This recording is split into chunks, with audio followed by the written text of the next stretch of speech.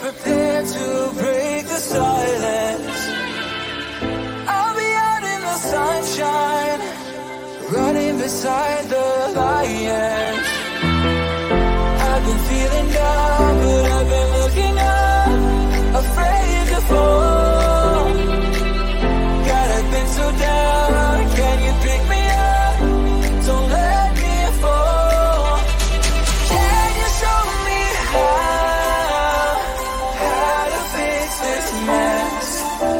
I am down and on my knees, and I may fall as I'm so close to the end.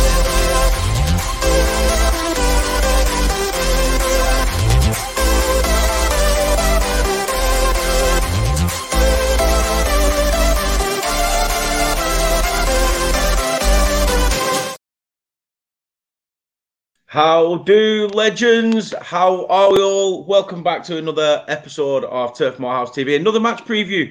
Norwich this weekend. The last time we took a trip there, it didn't end well for Sean Dyche a week later. So that's not a good omen in itself. But hey ho, we move. Things have changed. And I'm looking forward to speaking to Liam as well very, very shortly. I'll bring him in and we'll talk everything. So a massive heart to you from myself and from Diddy Dan in the corner there, and hope everyone is having a great week so far. Football fast approaching this Saturday, as I say, away at Carrow Road. Looking forward to hearing what you guys think about the January transfer window, what you guys think the scoreline is going to be this weekend as well. So get them in the chat and let us know your thoughts. We are on social media, as you can see at the bottom of your screen. It might only be small the right into some of you if you're watching it on a phone or anything. So this is where you can find our socials, and straight after that, I will bring Liam in.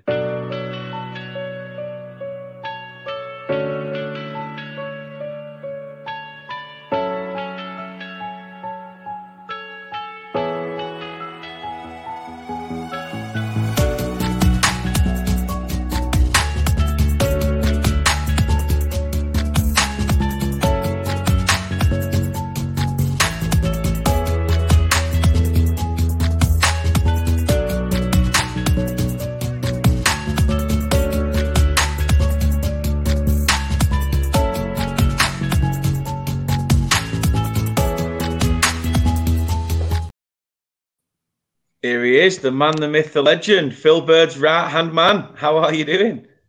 How you doing, pal? I'm doing fantastic. How are you doing today? Yeah, I'm all right. Feeling a bit crap, under the weather in terms of like sore throat stuff, but we move.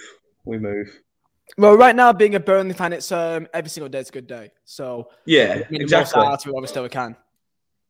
It's all we can do. All we can do. I mean, how's things for you? I think things taking off. The new style videos, absolutely loving it, mate.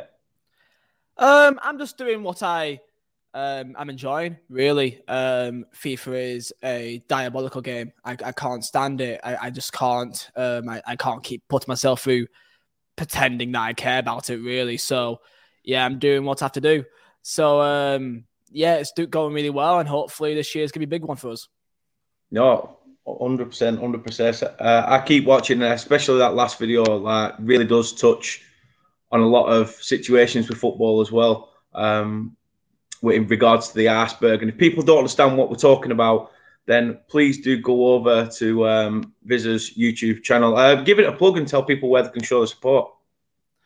My channel's name is called Vizza, but people may not know how to spell that. So Vizeh. I do football video essays and investigations over there. And you may be able to tell that I'm decent sized Burnley fan, I say. So you probably have seen me about online, probably annoying you. So yeah, that's where you can find me. Oh, happy days. Do go check it out. The new concept that you've got going, absolutely love it, mate. So keep doing what you're doing. And the link to the YouTube channel and Twitter, your actual Twitter page as well, is in the description of the video. So people, please do go show your support as well. Right, let's talk first things first. I know we're going to speak the game, but let's talk 100% about the transition from Dyche ball to company ball. I mean, how have you seen it from your side of things? Where we've just gone from We won that 1-0 to absolutely trouncing teams left, right, and centre. I mean, it's like when you go through high school and you have a childhood sweetheart, and you have that last that you think that it can't get any better than this. Like you're going out, you go into the cinema, and like you may kiss her once, and it's like, wow, amazing, can't get any better than this, really. And then for whatever reason, out of your own volition, things don't work out, and then you find a new woman, and that woman is Vincent Kompany, and they are teaching you things that you never thought was even possible before. You never thought about it, thinking, wow, we could play in this way, we could do this and that, incredible. And it's a speed of how fast it's all happened that you thought going to be on Tinder for about a year or two now, transitioning. It's going to be a long time actually before I can get back in the game. And we're straight in. And it's absolutely incredible to see, not just from the tactics and kind of how we play, our play style, but really we can see a vision from our board, from Alan Pace and AOK and all of them. We can see an actual future that gives me even more belief that, let's say in 2-3 years time, let's say that VK Kompany does get a move on to, I don't know, West Ham or Leicester or whatever it is, that kind of next step up before the City job and stuff like that. I've still got belief that if that does happen, which it will one day, I believe our board will get the next man ready to go, because I think they have a vision which is more than just the here and now. And that gives me some great belief. No, definitely. I mean, are you surprised how quick it's happened as well? Because a lot of people, media, journalists, everyone were all going, I fear for Burnley, the financial repercussions, players, the sales and things like that. It's just going to go tits up, and we're going to go from Championship to League One and do sort of similar to a Leeds, except we've just literally laughed in their faces, and we've done that season in, season out. The media will do what the media has to do to get clicks. That's just the reality of it. When we saw all the headlines and TalkSport and Sky Sports and whoever else just go in at us in terms of how much Alan Pace is a scumbag and that he's used the club's money to buy out the club, and that, I can see from perspectives to some people that they felt like if they had bad intentions, ill intentions, that it could have gone wrong. But there was no real reason to believe that they were that belief yet. We didn't give them a chance to really prove themselves yet. And us going down was the perfect time, because even when we did go down in that year, they backed us to a relatively decent extent. The players we brought in, Nathan Collins, Maxwell Cornet, Val Vegos, these are all very good players that we moved on for big money. Like Collins were a great example of it, that made a nice sort of profit on him and then moved on. We would have liked a bit more. That's the way it is. And AOK, Alan Pace, they've proved themselves that they've got a vision that we can believe, and how fast it's all come has surprised me. Has surprised everyone. But I would like to say I was always in the camp of that. I was always behind the board. I was always behind the direction we're going to. And I still wanted I wanted them to prove themselves to me, and still, before I make a decision. So yeah, I'm very, very surprised in terms of how poor this league is. Because I think if the league were a bit better quality, we wouldn't be doing what we're doing right now. Even just because from many fans that I've spoken to, fans that's been in the Championship for many years beforehand, Blackburn fans, for example, they can confirm that the league quality this year, in the grand scheme of things, is really poor. And that helped massively. It does. I mean, they thought they'd won it by the end of August anyway, so the less said about them, the better. Of course. How's that going? Yeah, exactly. Is that like, what, 20 points? Jesus Christ. Something ridiculous now, isn't it? I can't wait. I mean, the fact that we could potentially be promoted at Ewood, that's just like, it's one of them moments. I mean, if that actually happens, then I don't even know what will happen, like, to the debate at that stage. It's like, yeah.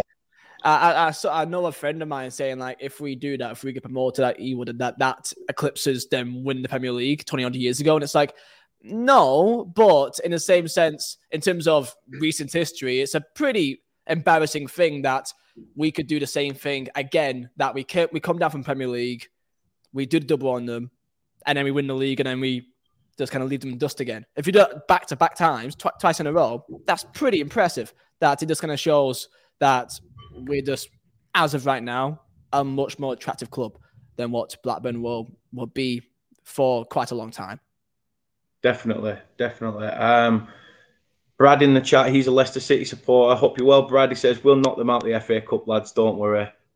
I mean, to be fair, I'm hoping that we can get to a point where the date gets changed for that Blackburn game, because it's on Mothering Sunday and it's just a little bit of a pain in the arse time as well. So I'm hoping it'll get moved if either or one of us is, in the quarters. But I mean, how far do you think we can get in the FA Cup? In the FA Cup, I think that, considering we're playing 2 League One sides guaranteed, if we beat Ipswich and then face whoever we're going to face in the 5th round, we've got to beat 2 League One sides at home, and we're unbeaten at home. And I have reason to believe that Vincent Kompany takes the cup seriously.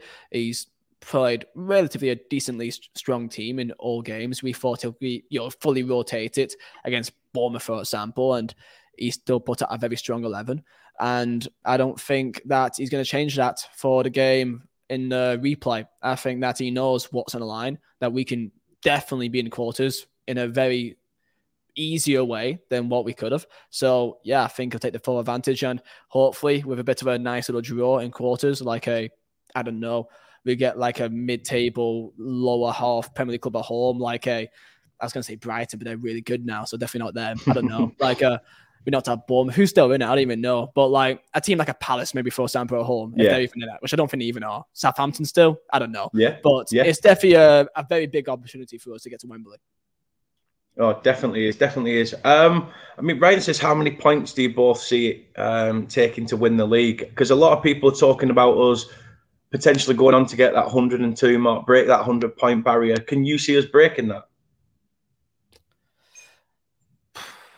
It's a head and heart thing, isn't it? Yes and no. Is it possible? Yes, it's possible. Do I think that we'll do it? I don't think so, just because I don't want to give myself belief. It's more in terms of my own sort of protecting myself, protecting my own emotions than anything else.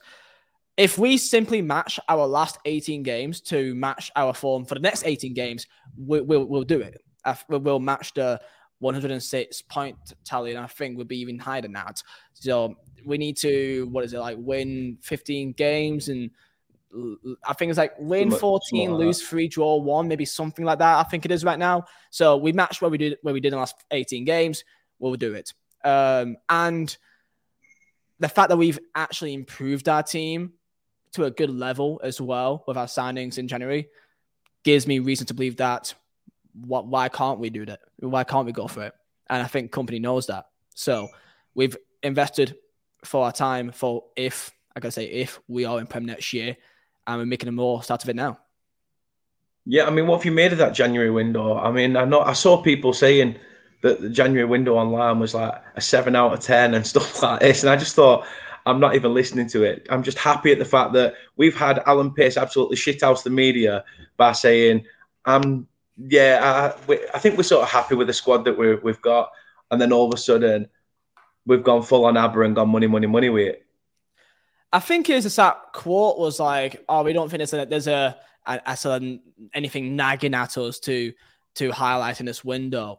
And I mean, clearly he saw that next year we're going to be in a situation where both Jordan Beyer and Harvey Bellis, they can't both stay at the club because they're both loans, right? So we all know that is a situation that we will have to address, and they're doing it now.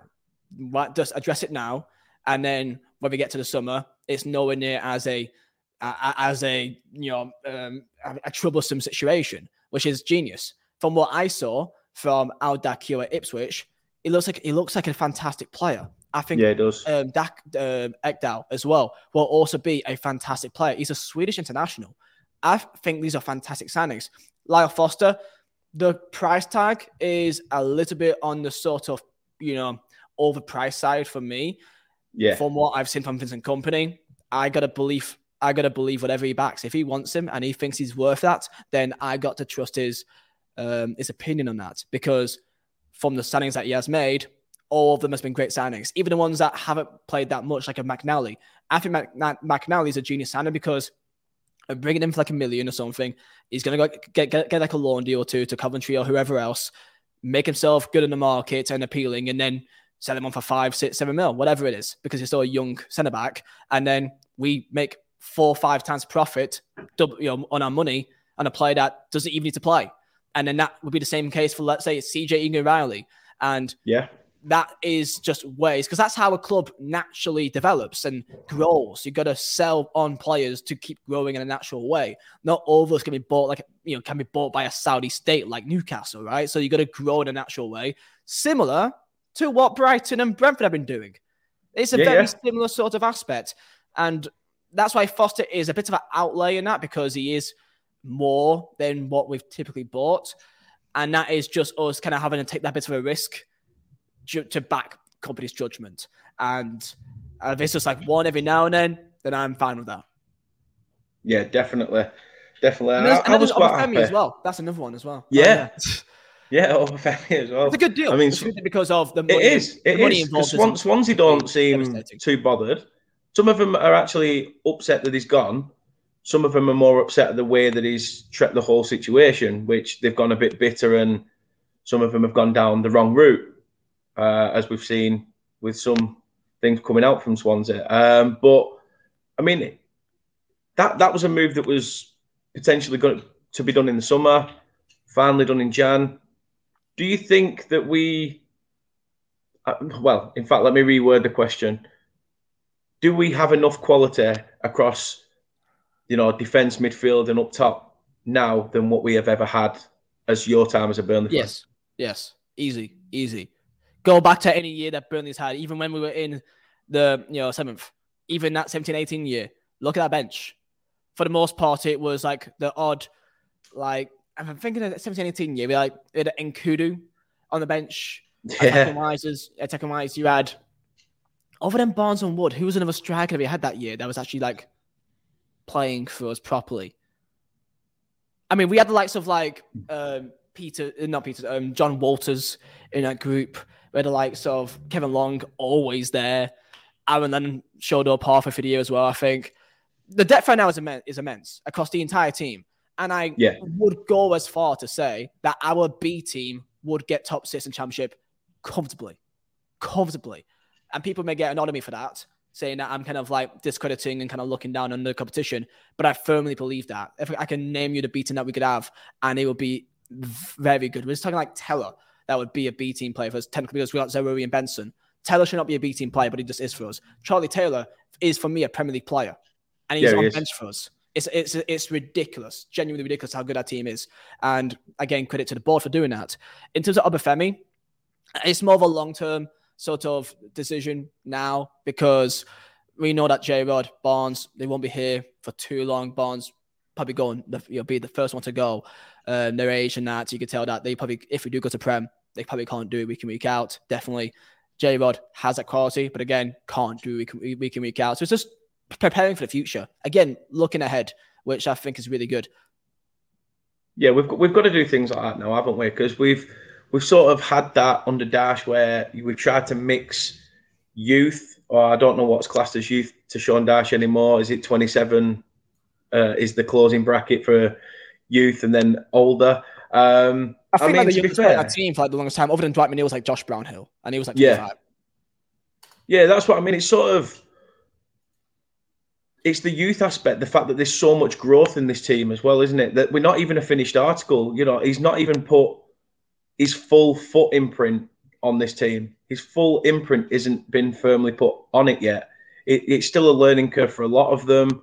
I mean, do you think we'll cope well with promotion? Do you think we will do all right and be able to stay up?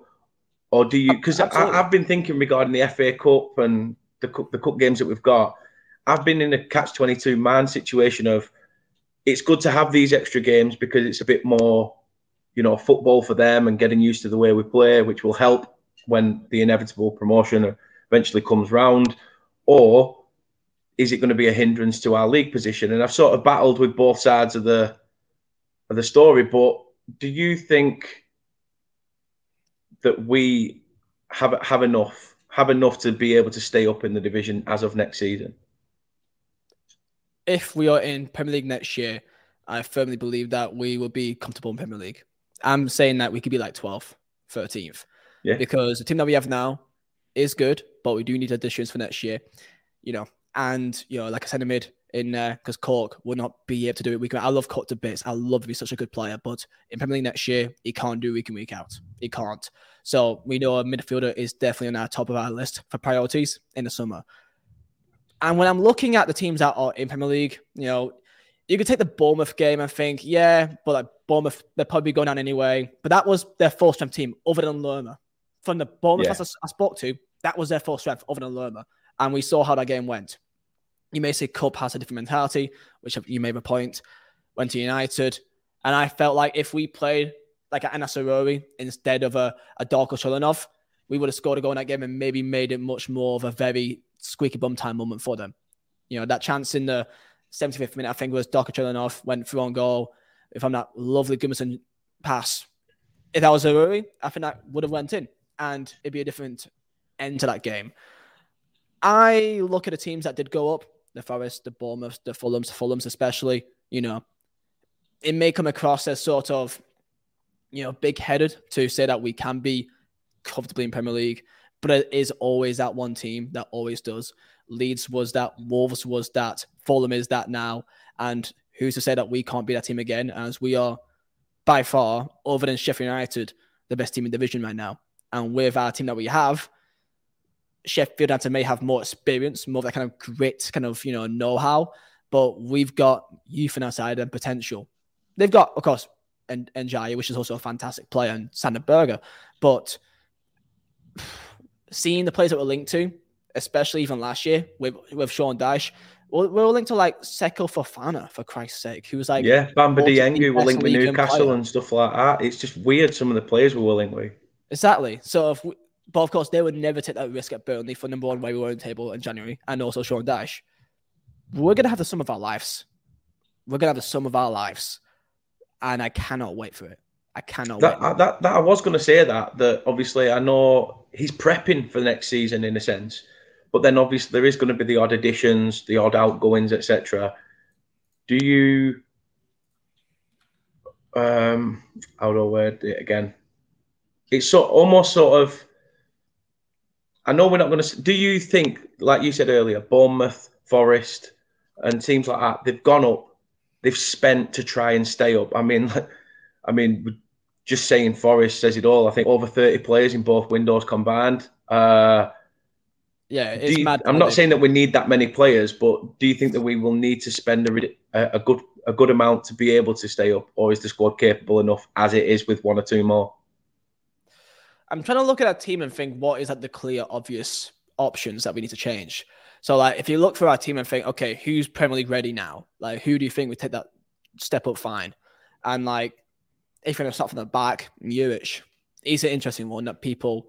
I think everyone's come to the kind of conclusion with him saying that, yeah, he's actually a decent keeper and the way that he plays is vital for our system. And that is something that people have realised, and I think it's important to realise, because he may not be a Nick Pope. And that's the issue with him, is the fact that we have been so blessed with fantastic, consistent keepers for so long in Tom Heaton and Nick Pope, that when we have someone that maybe a little bit more raw on some edges, we think that it's a problem. When it's not, when almost every other goalkeeper is just like the same. But the fact that we're so used to professional, top-level, almost finished articles in Pope and Heaton, it's been really unfair to him, really. In terms of defensively, that's going to be the conversation in terms of, are we going to go all out for Horobellis, who I think will be an England starter in 4 years' time? I mean, he's already a captain for under 21, so it's not really a big thing to really say. It's a quite reasonable thing to expect that he will be an England starter in a couple of years' time. So are we going to go all out for him? The loans, Maatsen, for example, are we going to make sure we get him? How much will he be? Will it be 15 mil? Bellis, how much would he be? Probably like 20, 25 maybe. See, I think we could get Bellis on a similar deal to the Muric one, where it's sort of, they have a cheaper buyback clause and things like that. We're going to try to go down the avenue of trying to work out a way that we can make something work. The way that I see it is that a lot of attention is on Bellis, for example. The teams like Southampton's and Everton's and Leicester's and whoever else, centre-backs, especially English centre-backs who plays in a modern way, is a very, very rare thing to get nowadays. Centre-backs is typically one of the most hardest things to master in a team, that and strikers, right? So it won't be just us wanting him. And it may become a bidding war. And it may just be the fact that even though we've got affiliation with Man City, of course, it may be a situation that it's a bidding war that we just can't win. And that's why we've gone for the likes of Ekdal and now Dakio in preparation that if it does come to that, we've already covered our bases. Yeah, I mean, Harv says here, he's a Norwich fan in the chat. He says, I hope both Burnley and us go up this season. We have improved recently, but our weaknesses are when we push further up the field. If you counter strongly, you should beat us. I mean, we've always sort of been blessed with decent wingers, even going back to before Wade Elliott. I feel like we've had decent wingers that have always made a name for themselves at the club. Do you think that that's something that Norwich do have to look at? In terms of our wingers? Yeah, I mean, should they be worried about us and our wingers? Because obviously that's where we do like to counter and try and get every single team in the league should be worried about us.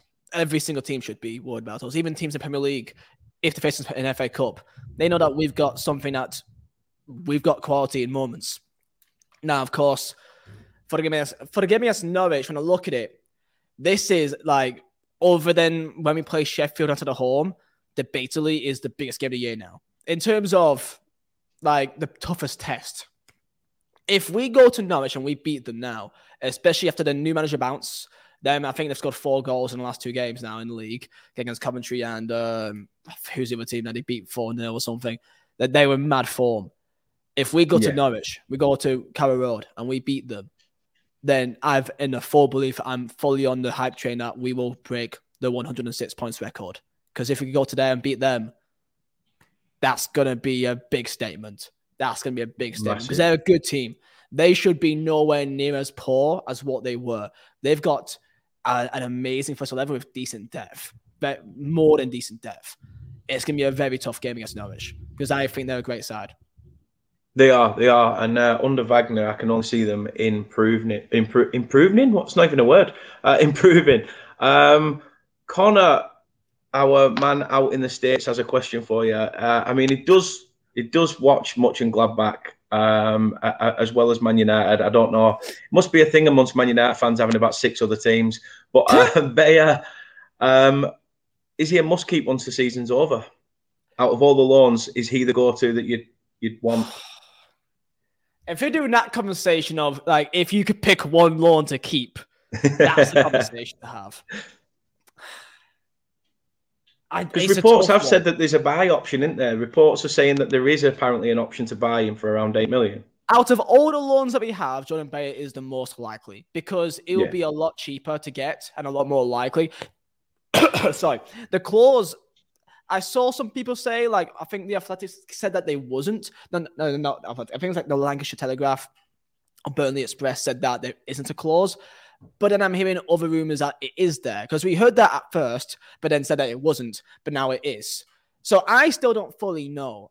I'm more leaning towards it is there, but I don't think we'll ever know for sure unless if the club confirms it or if Athletic does, which I don't think they have yet. If they have, then it is there because Athletic is as solid as it comes. So Bayer's definitely the much more likely one to keep a hold of because he'd be cheaper, and I think Mönchengladbach could be much more happy to let him go.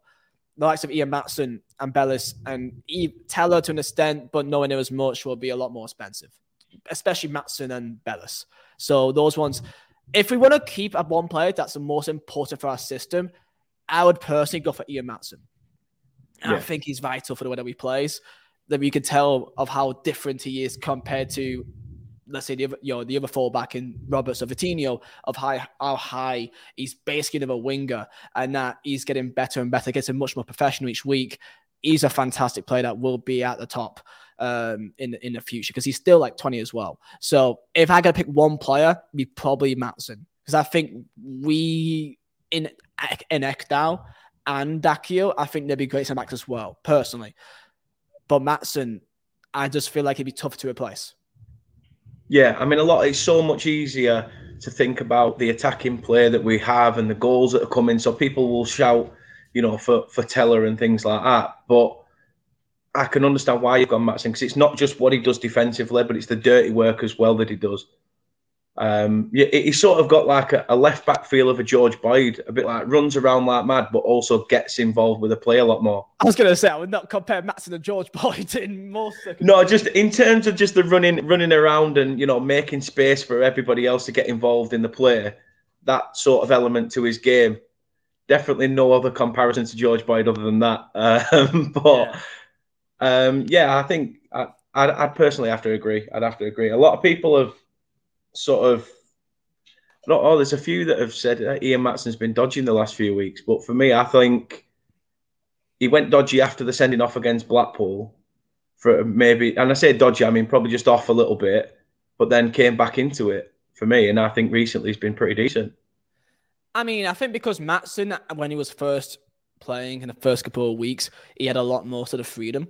I think that over time, he's been adapted to be a little bit more cautious in terms of how far he pushed himself up, because he now knows, in the likes of Anas Aruri, he doesn't need to be as high up the pitch as what he used to be, because beforehand he wasn't really having that same link, that same connection. So now he knows that he doesn't need to be as involved. So it may appear like he's not been as good as what he was in the first few weeks, but I think that's just purely because we've got so many options across everywhere. He knows that he can take a step back and still be very vital for our team. And he can allow Anas or Brownhill or whoever to still get the attacking work done. Because in terms of, I think, there's a mad stat that like in the first 10 games, he had like the highest chances created to anyone in the league by 5+ to the next guy. It was nuts because he was like our main creator. Now he's not our main creator because he doesn't need to be. We've got lots of creators. And that's the biggest strength of our team, is the fact that we've got so many players that on their day can be the main man. If one player is having a bit of an off day, we've got the next guy to come in. Best example, Coventry at home.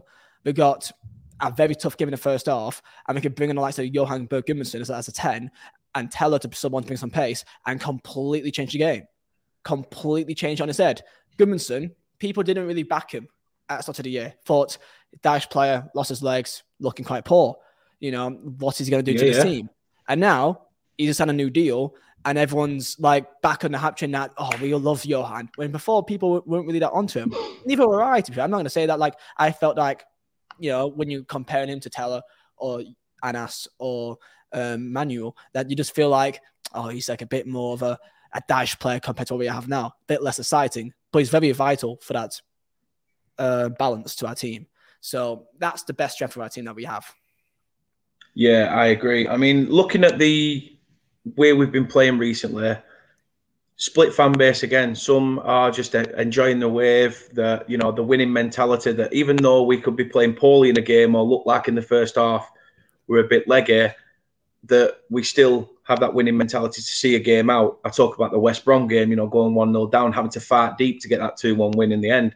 The Coventry game, which you mentioned, it was 0-0 at half-time. Second half, we had what I think Company said, about a good 20-minute spell where we ended up turning that game in our favour. And then obviously the Ipswich fixture, for me, I thought we sort of succumbed to their level a little bit in that game. And it just had a bit of a nice feel to it, but I do believe we will get the job done next Tuesday at Turf Moor. I just think, even though we can have these moments where we are not fully on it in games, we still have enough about us to see games through, the likes of Rotherham. I mean, it's just a book of cliches, isn't it? Of the many books of cliches, and the many cliches in that book, that the sign of a good team is a team that still gets a job done and gets the 3 points, even when they're playing poorly. And it's a sign of champions, another cliche right there. And that's just what we are. We've shown this season in so many ways how we can still win games. You can dominate it, like Birmingham City at home, just dominate the entire game, easy, comfortable. We could do a game that we get an early lead and then we get pegged back and then come back again. I was going to say Rotherham, but it wasn't that game. What game was that? We scored first and then we came back to it. What was it? Like Bristol City had that kind of same thing, that it was like early on in the year, we won 1-0 up, then back to 1-1, and kind of felt like, because at that time of the year, it was like we faced like Hull at home, and Luton at home that had the same kind of vibe of it's going to be one of them that they just can't break them down, and then we got the job done eventually. And then there's how many games have we come back from behind? Like when we look back in this year, when we get promoted, it was like there's no way in my mind that at this stage, like for example, if we win the next game in hand, it'd be a 20-point gap between us and third. Yeah. That is a 40-point swing that's needing to happen, right? We've got 6, almost 7 free hits that if we lose a game and now another team in third or fourth wins, they can have an act on us 7 times to catch up to us. It's done as far as I'm concerned. And when we look back in this year, that Sunderland game is going to be the game that we'll look back and thinking that's when we won the league. Yeah. That's when we got promoted. That's when it all happened for us. The amount of fans that I heard at halftime saying, "Oh, sod this shit, I'm off to the pub." I remember being there. I was there at half time, and because I saw you in the Wetherspoons before the game. Yeah, in the centre. Yeah. I was with my brother at half time. I was just looking at each other, just thinking, like everyone kind of put all the blame to like Ashley Barnes for example that game, and then he got subbed for half time, and then we went on to win 4-2. Figure, it must be all Barnes' fault. Felt kind of bad for him for that in that sense, but that's again I look back and I'm thinking, yeah, that's when we did it. That's when everything changed for us. Honestly, it's right now to all Burnley fans, make the most out of it while you still can. Enjoy it. Enjoy this because football is not meant to be like this. Football is meant to be depressing. It's meant to be sad. You're meant to be in pain. You're not meant to be enjoying each game and enjoying it week in, week out. So while you still can, boys, make the most out of it. For the love of God, make the most. Even out City of it. fans don't enjoy watching it anymore because they don't turn up at the Etihad to watch it. So because they prefer the misery. I'm not commenting on that. No comment. The game itself, Norwich Burnley at Carrow Road. As I said right at the beginning, the last time we went there, we'd just come off the back of a brilliant win against Everton. We thought chances of survival were going to happen. Turned up to Norwich almost with that belief that this game's going to see itself through, and we got our arses handed to us on a plate. And then obviously Dash got his P45 the Friday after. Obviously, a lot's changed since then. Yeah. But again, a first home game for the new manager, David Wagner. Again, does that play a part? Well, he had a first home game against Blackburn in the Cup 2 and lost. So maybe there's that. Maybe I could play a fact. I don't know. Looking back on last year, I remember very well, like it was between us and Everton and Leeds. And when I did like some polls on Twitter, it was still very much of the belief that Burnley, they would do Burnley things and still stay up. And that because we were just known for being that team. So when we went to Carrow Road that day, I think we all had that belief thinking, Norwich, they're already down. Okay, we're going to show our superiority that even though we're shit, they're somehow shitter. That's kind of how it's always been for the last couple of years. And then that day, whatever could have went against us. That goddamn Maxwell Cornet miss. I honestly, to this day, when I look it's back up there with a year, Gaza free kick, in it? A big open goals, or big chances missed. The Weghorst against Villa, the Mate Vidra and last minute against Crystal Palace at home. I remember that really well. Yeah. One like through on goal, great touch, and then just couldn't get it past the keeper. And I think Cornet had like a number 3-4 1-on-ones that he missed as well. It was actually Brentford. Brentford were 0-0 in like 70th minute. Went through on goal 1-on-1 and missed as well. We had our chances last year. We were utterly diabolical last year, and we still had the chances. So when that game happened and Dash got sacked, for you personally, when you saw Dash getting sacked, like I think everyone now looking back in hindsight kind of thinks of the fact that the sacking itself wasn't really the issue. It was kind of more the timing. That's kind of how I gathered it. What is that? Is that your belief too? Yeah, I'd say so, because obviously it came the day before preparing for the next game. When you're sitting down to have your team meeting. And you just think, if you were going to do it, you'd say, right, we need to have this discussion either after the Norwich game or on the team bus on the way back, or as soon as we get back to Turf Moor, we'll discuss it and we'll talk about things in the morning. But no, there's been rumours banded around. Apparently, he got told that Friday, went back into the room and just said, "The king is dead. I'm off." And I'm just like, it really wouldn't surprise me with Dash's sort of dry sense of humour. But then I'm almost like, is it, especially when you've had the likes of Ben Mee come out and said that his whole aura had changed.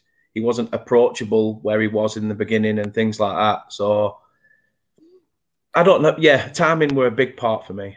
I mean, looking back on the entire ordeal, it really does surprise me on just the lack of any sort of noise in the public media in terms of anyone's social channels, the Burnley social channel, anything. And to this day, I still find that really strange. Like, who was it that like went away, like got like who he sold and got like a fucking goodbye video?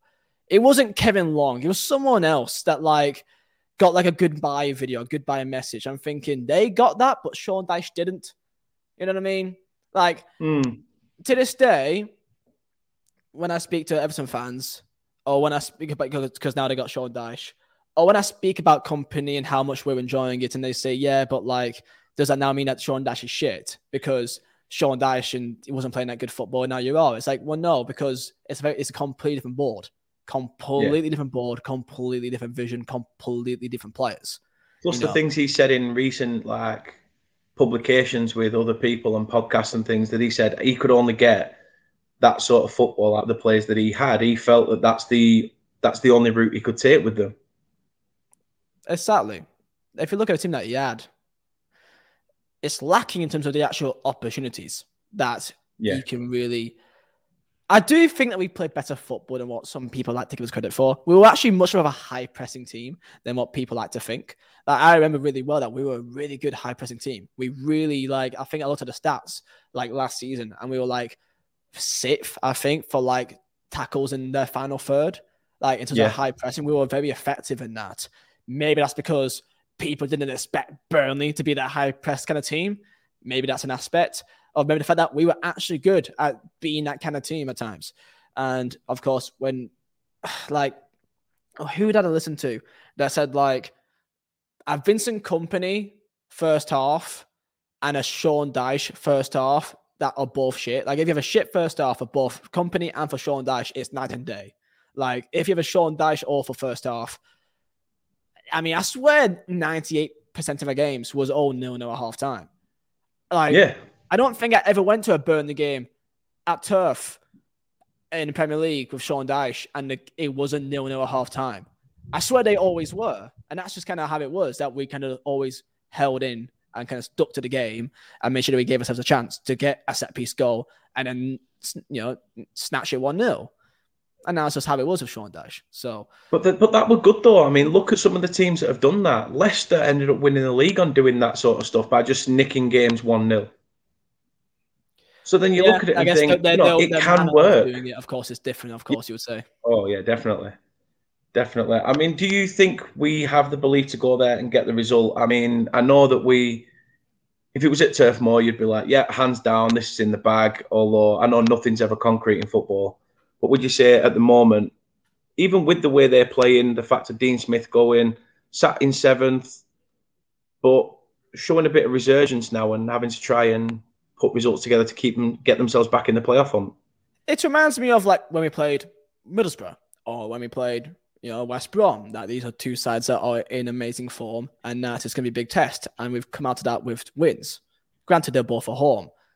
Now, Norwich, they're still very much early days in this new, Wagner era, and they beat Preston 4-0 away. They lost to Blackburn of all teams 1-0 at home, who are diabolical, as we all know, and then they beat Coventry 4-2 away. This is a game that I'm completely happy going into, being happy with a draw. I'm happy with a draw for this game. Like if we're going to drop points at any games this year, if it's against a big side, the top sides in the league away from home, that's fine. Like our only 2 losses, Watford away and Sheffield United away. That's fine by me, because your league standing isn't the league isn't decided by the teams away from home against top opposition. They're decided by not beating Rotherham's at home, like what Sheffield United didn't do, and we did. It's by beating the teams that you should be beating, who we have for the most part. So in terms of the Norwich game, I'd be buzzing with a draw. I guess depends on the man of the draw. I guess there's always a way that, like if we concede late on, like against West Brom or something, Yeah, we're going to say that West Brom in that away game, I'll still be okay with it because I think that they are a good team. They are a very good team. They are. I mean, Burnley could, win 9 consecutive league games for the first time since November 1991. That were in the 4th tier, which, a lot of shit has changed since then. I mean, looking at us, how do you think we will set up? Because obviously we've got the replay coming on Tuesday as well. I think the team would be quite the standard one that we've kind of come to get used to. I think it'd be Teller on the bench. I think we'll stick with. Actually, saying that, no, I don't think Benson's fully back yet, actually. So, yeah, actually, it should be Teller and Zaroury, you would say, wouldn't it? Because I don't think Benson's fully back. So, other than that, it should be the standard team of Juric, Roberts, Bayer with... I still think it'd be Taylor. I still think it'd be Taylor in that left centre back row. And then Maatsen, Cork. Actually, no, Cork, is he back yet? Is Cork back yet, actually? That's a good question. He isn't back. He isn't because he played for Ipswich. He played that. That's why he played. That's why he started. So and he's still got his match day book in there as well, doesn't he? So yeah, that'd be a big miss if Cork is missing. That'd be a big miss. So how many games does he miss? Because I think he missed the West Brom game, didn't he? Yeah, I think he's just missing 2 games. I think in the league. I don't know the same rules, the rules for that, but I definitely know that he's missing this one now. Just remembered. So then that's the question of: would you want Brownhill to drop deeper to be with Cullen, or are we still going to stick with Bastion? I would rather go with Brownhill deeper, personally. Yeah. I don't think Bastion's a bad player. I do think sometimes he holds onto the ball a bit too long. Like if we're transitioning, sometimes he kind of just dribbles a ball and runs with it a bit further than what you would want him to. But other than that, he's still especially as a backup sort of centre mid, he's a great centre mid for that, for that kind of role because he'll be centre mid for every team in the division ball like it seems. You know what I mean? So yeah, in the grand scheme of things, it's a nice problem to have. I would rather go Brownhill with Cullen because when he played that role against Coventry at home, I thought he was fantastic.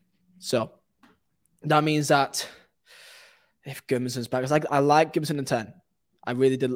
He was really good there. So that's the thing. It's been so entertaining to be a Burnley fan this year because there is actually interesting debates for each game, which is something that we've never had for 5 years. It's great to see now. It's a very good problem to have. And in a striker, stick with J-Rod or give Foster a chance. Or Barnes. I don't know. Yeah. I'll probably say J-Rod just because he knows already the system and kind of ease Foster into it. But again, more debates in terms of what do we think would be the best choice. It's something that we're not used to. It's not indeed. I mean, who's been a standout for you in midfield this year? I mean, I know Brownhill's obviously coming to his own now that he's transitioned into a more free role sort of behind the strikers or sat in that midfield. But who's been a standout for you in the midfield? Because I think Cullen's come in and took to it like a duck to water.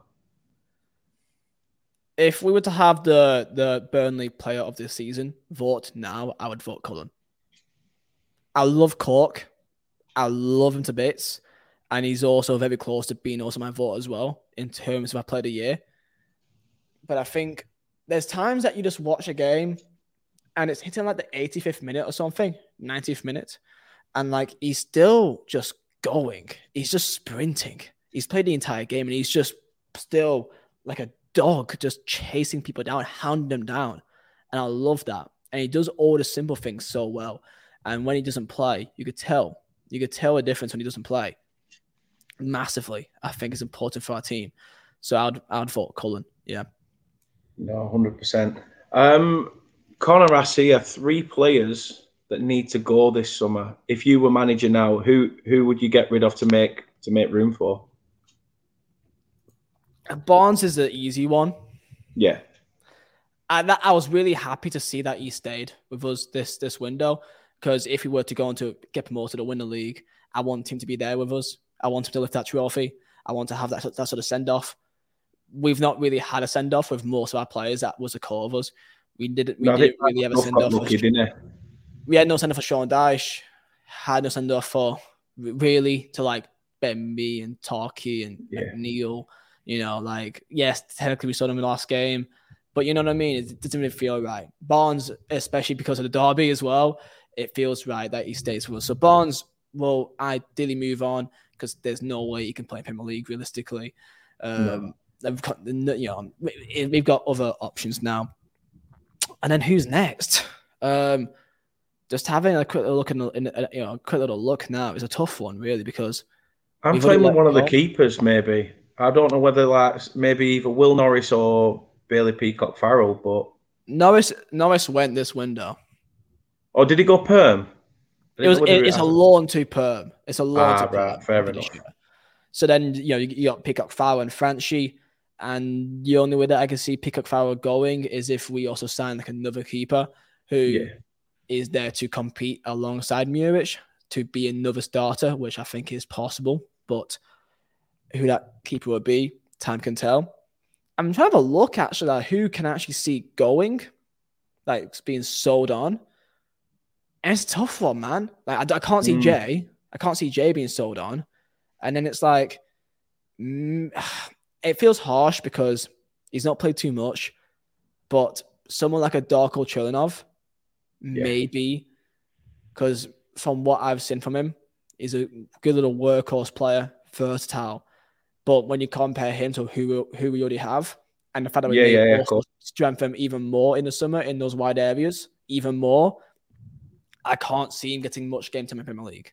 I'll be really surprised, personally.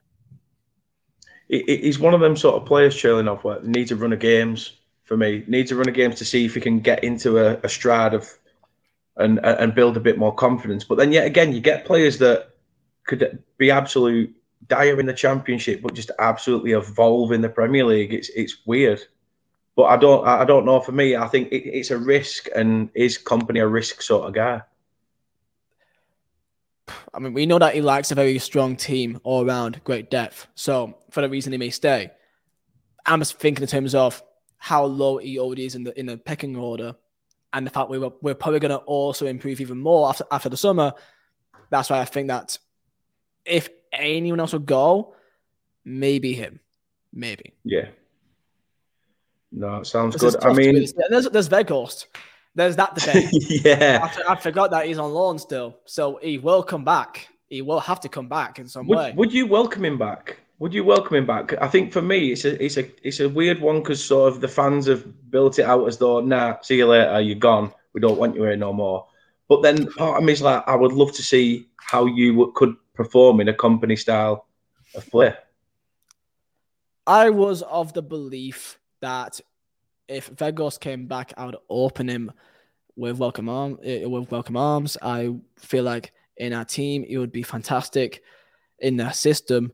However, when I saw him go to United, and then he started like talking smack about Besiktas, saying that like the training quality wasn't to his standards, and it's like, you can't keep doing this. That like you're just kind of throwing every team under the bus for the next shiny thing, you know. And he had the same problems in AZ Alkmaar. He had the same problems at Wolfsburg. The reason why we got him from Wolfsburg in the first place is because he was out of the kind of, you know, group there. You had a falling out or two. And that's why he came to us in the time that he did. Because if it wasn't for that, he would not have come to us. I think that he's a very intelligent footballer in terms of his play style, and the way that we play would be great. However, the kind of ego attitude that he has, it is a problem. Yeah, it is a serious problem, because is it worth bringing in that to rock the boat even a little bit when it's already going so well? So that is a decision that is only going to be decided with Vincent Kompany, and whatever he decides, I will back. If he thinks that he can take that on and maybe Obafemi could be an example of that because he's another person who has. He's been very opinionated with fan bases. If he can sort that out, then maybe that gives him some belief. That he could do the same with Weghorst. Weghorst has that big fish in a small pond mentality, and if he's got Vincent Kompany as his boss, I don't think he can have that in the same way. And if he does, then he knows what the door is. Yeah. No, I agree. I totally agree with you. I think that he needs to stop, smack talking like you said in regards to, because I didn't see the Benfica thing till literally just the other day, and I thought, what, really? He's even throwing them under the bus, but then he's like going to him, oh, thank you for accepting me, you've been brilliant and everything else, and then as soon as he's gone, it's almost like, you're not even a thought in my mind anymore.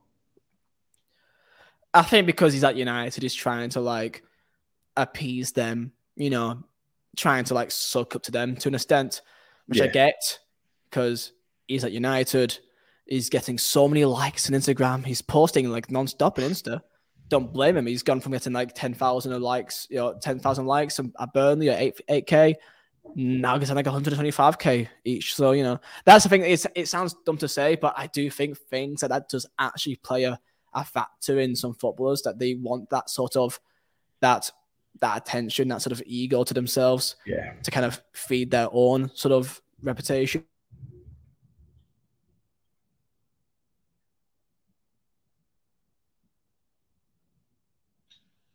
I don't know whether your camera's gone funny or not, but I think we might have lost Viz. It has crashed. I'm not entirely sure what's happened, but we will see. We will see. There we are. There he is. Look at that. You can't keep a man down. I just turned it off. I mean, it didn't turn off, but like I just turned it off and on again just then. It's all right. It's all right. Right. I want to play a quick game. Well, I want to play a quick game with you before I get the your score prediction. Really, it's just a little game called This or That. This or that. Okay. So basically, just a little bit like I'm going to give you two options. You just say which one you prefer. As simple as that. Really. Isn't that like a quiz? A little bit. So I'd say something like, I don't know, fish and chips or sausage and chips, something like that, and you choose either one. Right. Okay. But so don't worry, don't have to think, shit, I don't need to hurt my brain today. It's not going to be all like that. Just don't worry. Quite simple. So straight off the bat, first question: home games or away games? Away games. That's easy. That's just Netflix or YouTube? I'm a YouTuber, so I'd hope you say YouTube. To be fair. Yeah. Work hard or play hard? Oh God, I don't even know what that even is supposed to mean. I suppose you've got to work hard to be able to play hard in a sense, but I work it each day, so I do work hard. No problem. I'm a married man with a child. I can't really play hard, In the way I get that. In the way that it's supposed to be meant. I get that. I know what you mean. Facebook or Twitter? Twitter. Yeah. I'm on there probably a bit too much. Cats or dogs? Dogs. Cats are awful. Sean Dyche or Company? Oh, don't you dare give me this. Don't you dare give me that. Nah. Like, it's like choosing between like your dad or like, I don't know, like your dad or your dad. I don't know, your dad or your granddad. I don't know what's the right comparison. That's just unfair. Like, I was going to give you Dean Marnie or Cullen, but then I thought I already know the answer to that anyway, so that one's pointless. I gotta say Sean Dyche still, because we wouldn't be where we are if it wasn't for Sean Dyche. We wouldn't be in a situation. Alan Pace and that wouldn't come in. Being in Europe, going to Athens, having all the season Premier League, all those away days, never would have happened because of him if it wasn't for him. So I will always thank him for that. Yeah, 100%. 100%. Unless his company wins us the FA Cup, then he's in the bin. if he gets us the FA Cup final, then I may need to rethink that because that's mad. No, that's not a bad shout. That's not a bad shout. Cats or dogs? Oh, dogs, easy. Yeah, definitely. If you could replace any current Burnley player with any Championship player right now, who would it be? Who do I think is the best player in the Championship? Basically, there's not. I mean, if I got to go in terms of who I actually would like realistically, Barnes is probably going out soon, so we can let Barnes go and get to the Gyökeres. Yeah, no, that's not a bad shout. I would have said I was on the lines of that or Anel Ahmedhodzic from Sheffield United as a centre back. He's really good as well. He's good. Or Ilian and Dart. I think there's a few you could probably go down. Barnes is going out anyway, so if you're gonna let someone go, Barnes, end of the year, get him moved on. Okay, happy goodbye, win a title, happy days, and then bring in Gyökeres. Then I'm happy with that. No, definitely. And the big question, which can take you from being just the average Joe to being King Dick or an absolute knob rash. Knob rash, nice.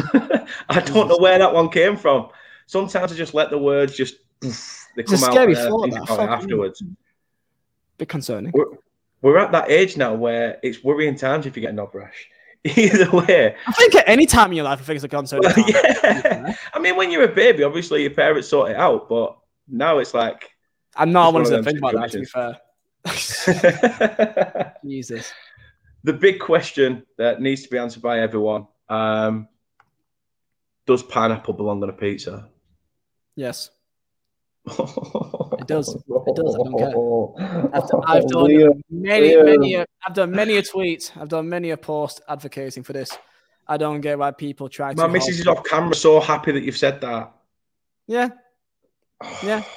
As she should. She should. There's no people. They try too hard, man. They try too hard to be cool. No, it's good. No. It's good. Honestly, to be fair, someone said when I get to 1K, I should stand outside the Jack Walker statue in full Burnley attire, eating a ham and pineapple pizza. And I mean, of all things I've done, great way to spend my evening. I'll do that for free.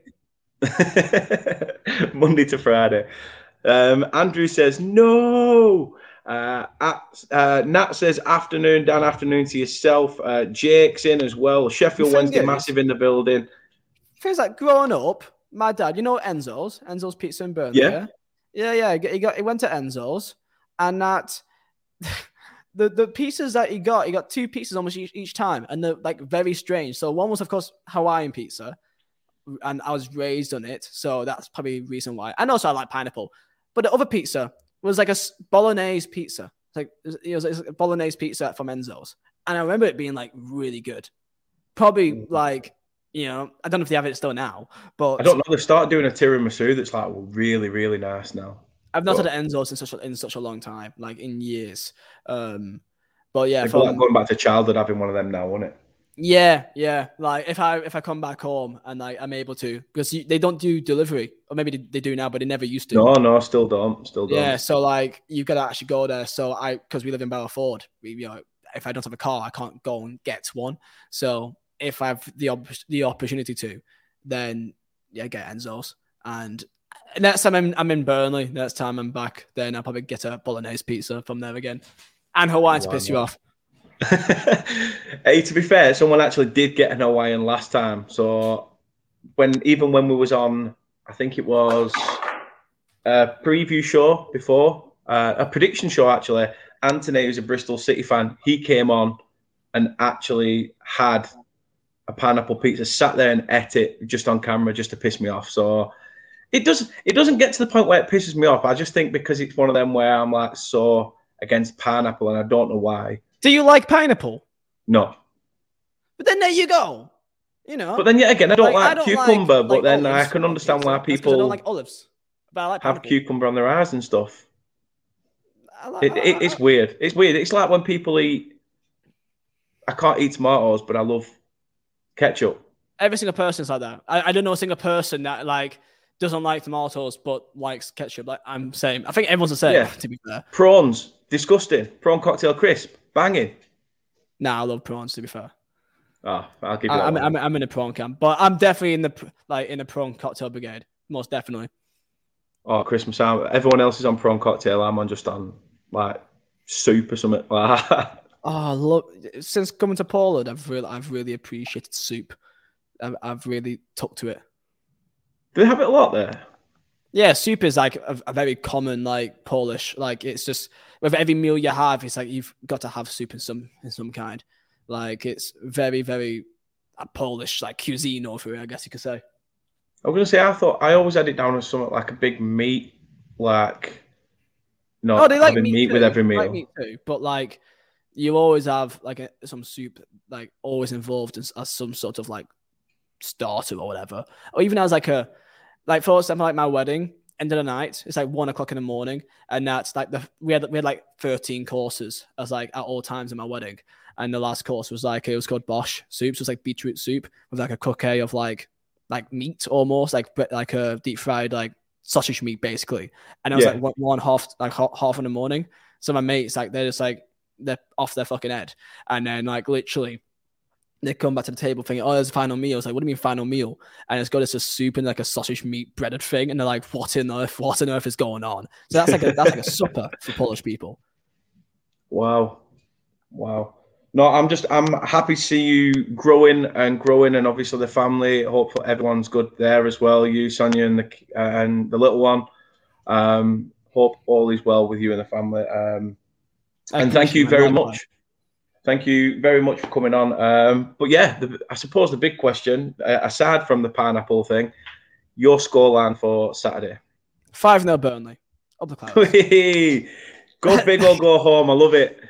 Nah, I think it'll be a tough game. I think that if I'm being realistic, I keep saying that we're gonna draw, lose at some stage. We keep winning. So I would say it'll be a 2-1 win. I think that they'll score, and I think we make a comeback. 2-1. I like it. Thanks again. Thanks very much for doing it. Let people know where they can, again, show the support for people that's only just come in. VIZEH on YouTube, and you may see me on Twitter at @officialvisa. So that's how you can find me. Happy days. And as I said, the links are in the description of this video, so please do go check them out. Really appreciate it, Liam, really, for giving up your time.